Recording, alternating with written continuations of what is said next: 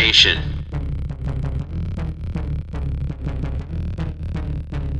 Entertainment.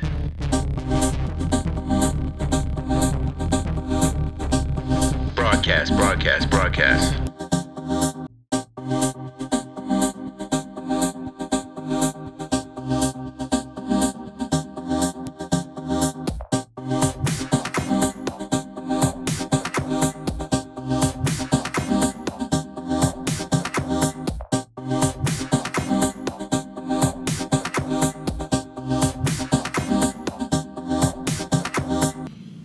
Howdy. Hello, Cooper?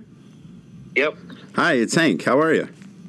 Good. How are you doing? Good, man. Good. You're live on the new Nerd Nation Entertainment broadcast. Pleasure to have you on. Thank you. So today's topic, we were going to talk about virtual reality, which is usually abbreviated for VR. Yeah. And you know a lot about that because you game on that a lot, would you say? Yeah. Cool. I game on the Oculus Rift and stuff like that.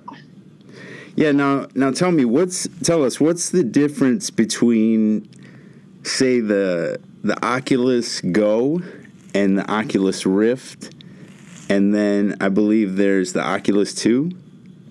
Oculus Quest 2. The difference is literally just design and maybe a little interface. I mean, I have the Quest 2. I've played on the regular Oculus Rift, but didn't have a lot going for it. I don't know about the third one too much. I know that it has a different spec design. I think it's a little older. Quest 2 would be the most recent one, meaning it's the top of the line right now. Nice. What, in your favor, what do you think is the best one? I would say the Quest 2, only because it offers proper support for one with people with glasses. They can use it with it because they've upgraded their system to work better with glasses. So it's not as blaring on the eyes as it was before. Would you recommend it to somebody who's a beginner? I would. It has an easy-to-use interface, which allows you to gain, it allows you to play games and enter VR chats and stuff like that pretty easily without, it takes you through everything. Now, I'm not certain on this, but I imagine that there's people out there who have not tried VR. So if you have not tried VR, you probably don't know even what the experience feels like. So what would you say the experience is to someone who doesn't even understand it? So the experience is, I could use Skyrim as a point. So Skyrim on the VR system compared to, say, on the PC, has very different graphics and specs.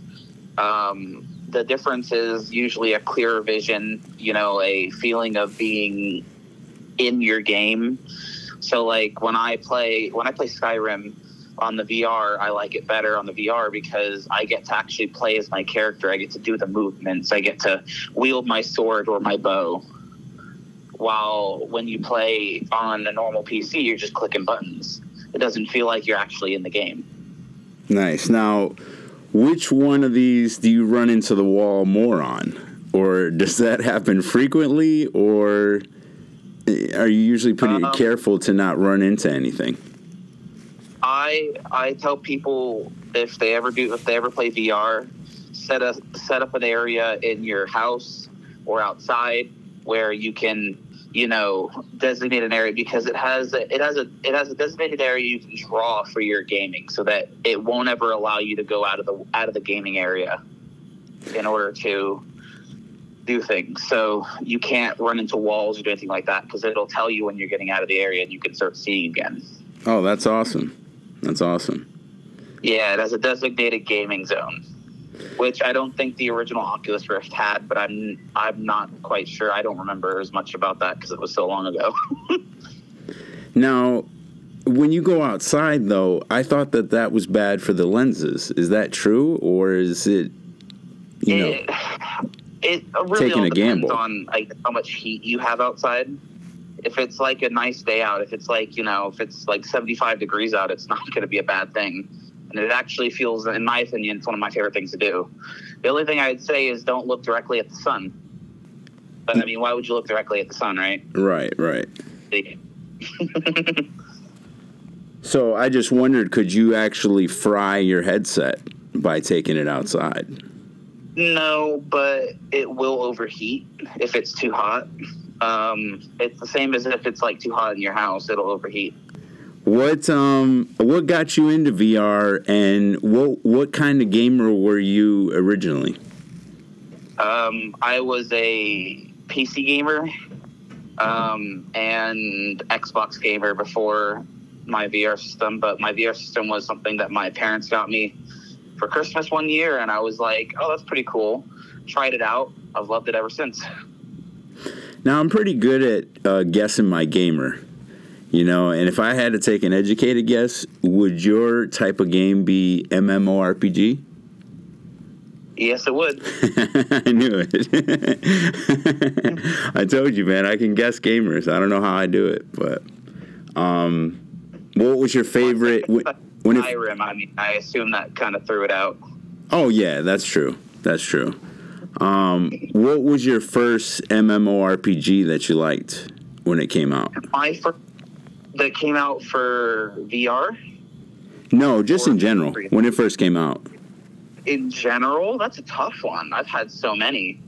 The best MMORPG that I've played is Destiny by far. I'm a huge Destiny fan, and when that gets printed into VR, I'm going to be strapping on my Guardian and playing the game. Well, that was my next question. I wanted to know, when do you think that they'll actually bring it to VR? Like where there's MMORPGs. There's talk about it. They're already talking about bringing Halo into the VR world. Do you think the world's even ready for that stuff? Like it's about to go into Ready Player One? I think the world is getting close to it, but I don't think our VR systems are as capable as Ready Player One. So I don't think we have to worry about people account hacking and doing things to people like they did in that movie. But I think that, the gaming industry and the way that we're building with everything with Facebook creating Oculus and the other different companies creating their own certain gaming headsets, with Sony has its own VR system that works really well with like Just Dance. I would say, when those do they have the licensing? Do they have the licensing for that to operate? What is it? PS4, PS5 for VR? Yeah, they do. That's why it's called They have a PS4 and PS5 VR system. I would say that by 2025 we'll have an active system being made, and by 2028 is when it'll be officially released to the public. First, it'll be trial users, usually, big time gamers, stuff like that, that'll try it out. Now, for you personally, is it kind of tedious to put the headset on? That's fine. It goes right over your eyes. And it's not that heavy. It's got cushioning and everything to make sure that it fits properly. It's why I like the Quest 2 so much. Right. And the Quest 2 is portable? It is. It's portable. It's portable, and it has you can buy carrying cases for it on Amazon now. Nice. So have you gone on a plane and used it? I would not recommend it only because like I said, you need a surrounding area, and it doesn't do well with moving motion when you do that, because when you do a sit-down area, a stationary area, it glitches out a little bit, which is, there's still bugs in every system that you get. I see. But how often do the updates come up for it? About the same as they do for Xbox and PlayStation, like one every couple of months or so. Games get constant updates, like all things do. Nice. Like all games get constant updates, unless you're playing a game from 2013, and then you're sitting there with Friday the 13th, having no updates for the last 6 years. So you as well, do you think you could create your own VR game? If I had the technical knowledge, I totally would. Yeah. I don't think I have the right knowledge yet. I've been going to school for it, but it's hard. I actually took place under people. I don't know if people have ever played what's called Fakemon games. They're Pokemon games that are created by content creators. One of the games that you'll probably know if you've ever played it is Pokemon Lunar and Solar. Okay. They're a Fakemon game that was created back in like 2018, which was re-released after it was taken down back in 2013. I helped out drawing artwork for one of the guys that was working on that. That's why my name's not on it, but I like to talk about it. I would say if you're ever interested in playing and ever building games, I'd say start with trying to create your own Pokemon game. I say they're the easiest to work on because you can change the code as little as possible. Nice. Now my idea with VR, I'm not against it. I think it can be useful. I've messed with it. I think you can work out in it. You can go on an adventure. See the world. What do you think as far as connecting with each other? Do you think that it's another good way, or what do you think? I think that right now the connecting with each other stuff is great, but there's so many people online that do the that steal accounts and do stuff like that, where we need to be wary of it. Nowadays You can go on an Oculus, and because it's hooked up through your Facebook, anybody who has access to your Facebook can get into your Oculus. Wow. Yeah, that's pretty crazy. Pretty crazy stuff. Yeah. Do you think that they'll eventually toss laws into the VR the way they do? Will. I think it'll be just like Ready Player One. Right. And what about NFTs? Are NFTs in VR? There are some that are used in that VR chat. I've never used them because I don't feel like paying absurd amounts of money for a shitty artwork drawing that my 3-year-old niece could do.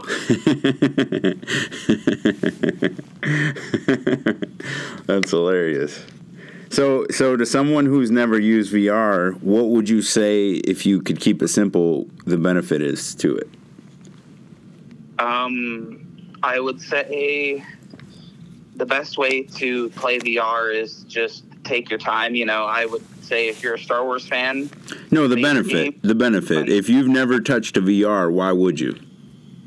The benefit for touching a VR is literally a different experience. It's a way to experience alternate reality. I like to think, we're told that reality is set as one thing, but what makes reality reality? That is the question that everybody's always asked themselves, at least once in their life, I'd assume. What is the real reality? Or how do we know that we're not living in an alternate reality? How do you know that we're not living in the Matrix right now, or some alternate timeline that was created because somebody made a mistake 100 years ago? You never know. Sure. We could be living in a fake reality, all created from some idea, and yet we would never know because we all like to agree that the reality that we live in now is the only reality. I like to think that VR takes that sense of reality and tosses it on its back and says, you know what? Why don't you try looking at it from a more unique perspective? And I think that most people who try VR are more open to the idea that reality isn't as set in stone as we say it is. I saw this thing on YouTube once, and this dude, he lived in the Oculus for a whole week. Like he took a shower with it, and he walked around, he ate with it. Do you think you could do that? Do you think that you could just leave it on for 7 days straight? I could. Wow, that's intense. I could. I feel that that because I don't believe that there is one true reality in this world, I think that VR is a good way to explain, other things that we can experience. as someone who is a huge sponsor in the LGBTQ community, I am someone who is all for those things. They use VR, they use the Oculus Rift helmets to let people understand what it's like to be the opposite sex, to feel what it's like to be that by using video imaging of, themselves and putting it into the other person so they can see what it's like to be the other person. It's kind of cool. And I think that if we could get more and stuff like that, people can experience new realities. And so how easy is it to connect? Is it basically like everybody in your Facebook is your friend on Oculus? Yes. Similar to how everybody on Facebook could be my friend on PS4 and Xbox. Gotcha. Nowadays, integrated into everything so that you can, and so since they're integrated with everything, you can add people through Xbox, PC, Steam, whatever it is that you're using. What's your favorite game? What's your favorite game to play on the Oculus? Yeah, I know. Beat Saber's a hot game. You're gonna think I'm a joke, but I love Fruit Ninja. Fruit Ninja. I remember. That's a good one. I remember my days playing Fruit Ninja back in the day. Yeah, that's old school. And now I can sit there and sashimi knife my fruit on my Oculus. That's awesome. Now, some people, they get nauseous when they put it on. They put it on, then they take it off, and they're totally nauseous. Does that always happen? Is there a way around that? Well, people who have a weak stomach and suffer from delirium a lot, which, as you know, being, like when you get dizzy, it can happen to a lot of people. Doesn't mean it happens to everybody. Sure. I like to think that it happens to a select few of people. It's the same. It's like my dad. My dad has trouble with the Oculus because he has astigmatism in both eyes. So seeing things even with his glasses makes him dizzy. It's trying to focus on things. If he tries to focus on something too hard, he gets dizzy. Yeah, that's another question. What about people with glasses? Do you think that they can use it as well? Yes. They come with an extender in the Quest 2 that allows you to comfortably put your glasses in the little holder, and it'll allow you to see through your glasses. Nice. Now what do you think they're more susceptible to headaches and stuff like that because they wear glasses and they wear the VR? I think that, if you wear your glasses, you're seeing things a little more realistically. And so I think it adds an extra level to the VR experience. Do you wear glasses as well? I do. What are your thoughts personally? Are you okay with it, or does it bother you? My thoughts are that I think they work a lot. I think it works a lot better when you have them on.